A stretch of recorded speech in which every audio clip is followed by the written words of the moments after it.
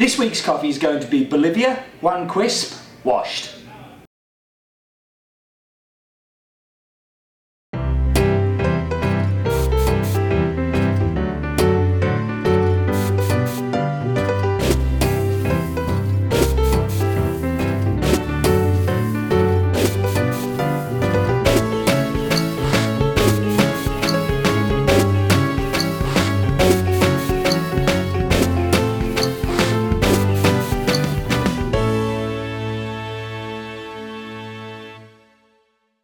So hello everybody and welcome to In My Mug episode 192 on Monday the 16th of July 2012. My name is Steve Layton and thank you very much for joining me again. As you will see, I'm not in my normal location. I am out and about. I'm currently in Canada, in Calgary, at the Prairie Coffee Project, which is a coffee event for the regional barista competition, first of all, for the Canadian competitors from this central kind of Alberta region of Canada, the Prairies, as they call it. But also they're doing some other things. So there's a Coffee Common event going on through the glass in there, and there is going to be an industry event tomorrow where they have some international speakers coming to talk to them about coffee, i.e. me. And that's why I'm here. They've asked me to come along and do a presentation for them, and that's what I'm going to do. So yeah, I'm in Canada. The call came in a couple of weeks ago and it was like, yeah, I could do that. I could do that. So we're not going to miss In My Mug just because I'm not in the country. So yeah, I'm going to do it here. So the coffee that we're talking about this week is a Bolivian, and it's called Juan Quispe. The farm doesn't have a name. I love these little farms in Bolivia. This is an 8-hectare farm in Bolivia, and it has no name. So Juan Quispe is the guy who owns it. I'm going to show you a picture on the screen now. I love his red trousers. Like, he is a hero. He's a proper legend. He wears red trousers. He's my kind of guy. But Juan used to work on the farm with his uncle when he was younger. And when he was at school, that's what he would do, go and help his uncle with this farm, and fell in love with the idea of being a coffee producer. So he left school, he went and got a job, and he earned lots of money, and then has bought the farm from his uncle, and now he is the owner of this bit of land. It's in the Caranavi region of Bolivia, somewhere where that I'm going in a couple of weeks' time, so I'm really hoping that I find time to go and visit Juan. No map bit this week because I've been on the road, but I am going to show you a little bit of a clip on the screen to give you an idea of where Caranavi is. It's very close to Loaiza, so another coffee that I'm hoping to go and visit while out there. So, altitude of around about 1,500 metres above sea level, which is quite low for that region. It's typical in Cultura. It's a washed process, so it's been through the washing process of coffee, and it's a coffee that we've had for around about 8 months, 7-8 months, and I've been holding back because it's another one that when I first cupped it I thought this could do with some rest, and the more it's rested the more it's got better. To the point of I'm really excited. It's quite different to the other Bolivians we've had as well. There's an awful lot more acidity in there. There's an awful lot more kind of pizzazz, if you like. And I think that's why I've been waiting for it to be ready, because it is quite different. Is there anything else I need to tell you about this coffee? As you can tell, I'm super well prepared. So the tasting.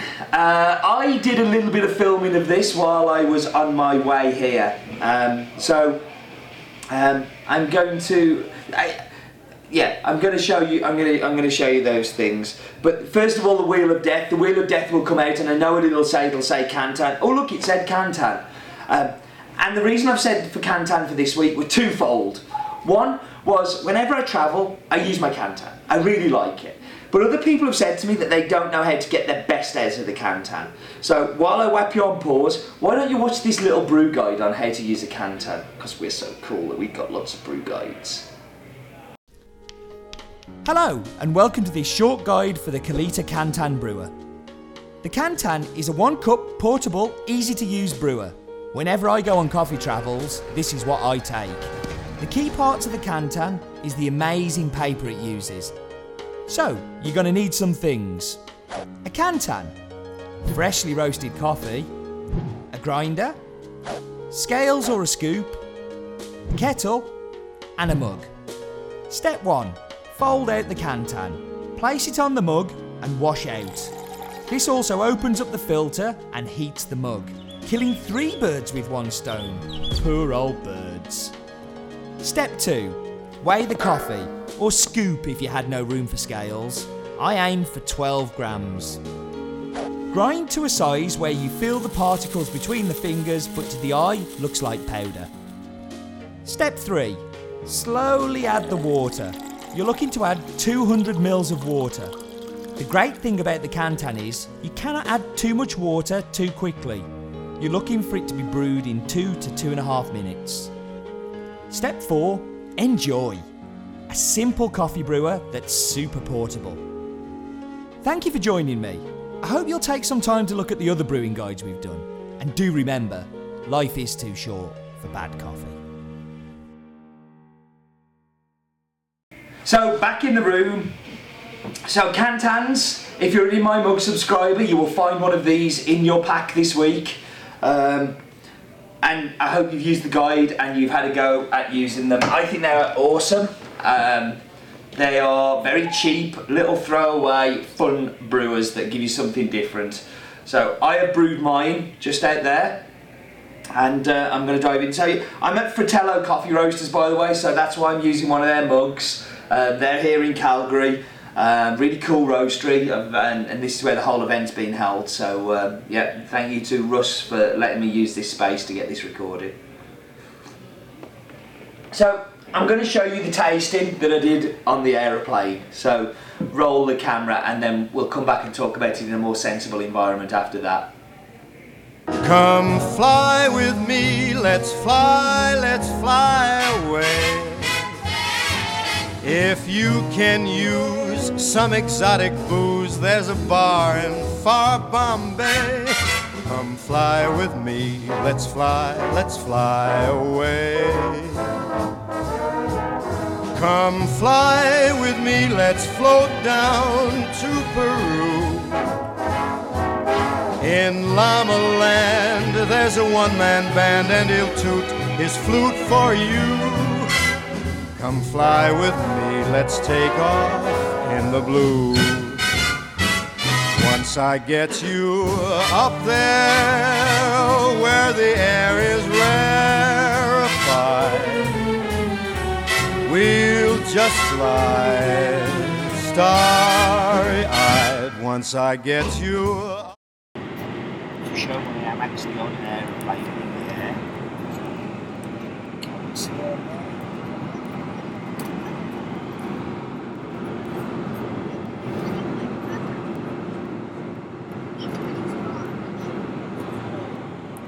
There's stuff happening out there.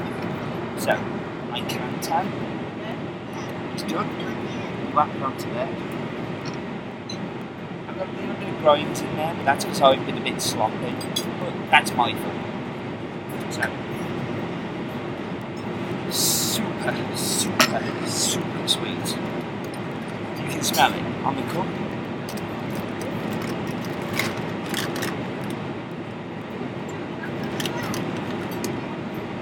So into the cup we go.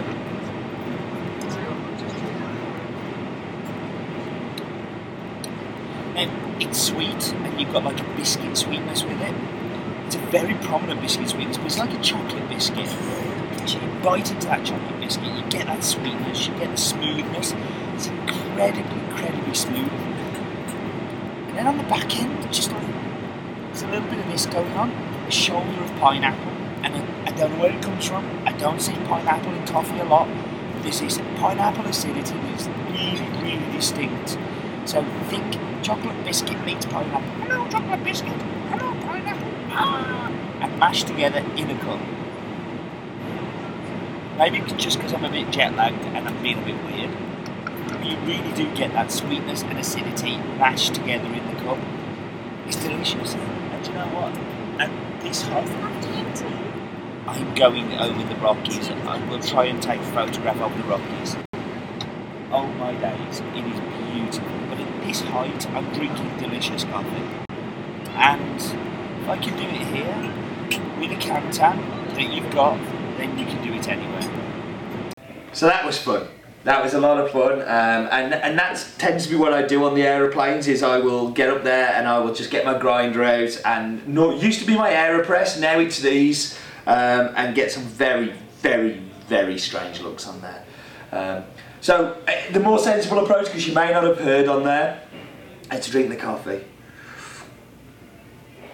So on the front end, I think you get this chocolate, and it's like a milk chocolate digestive biscuit.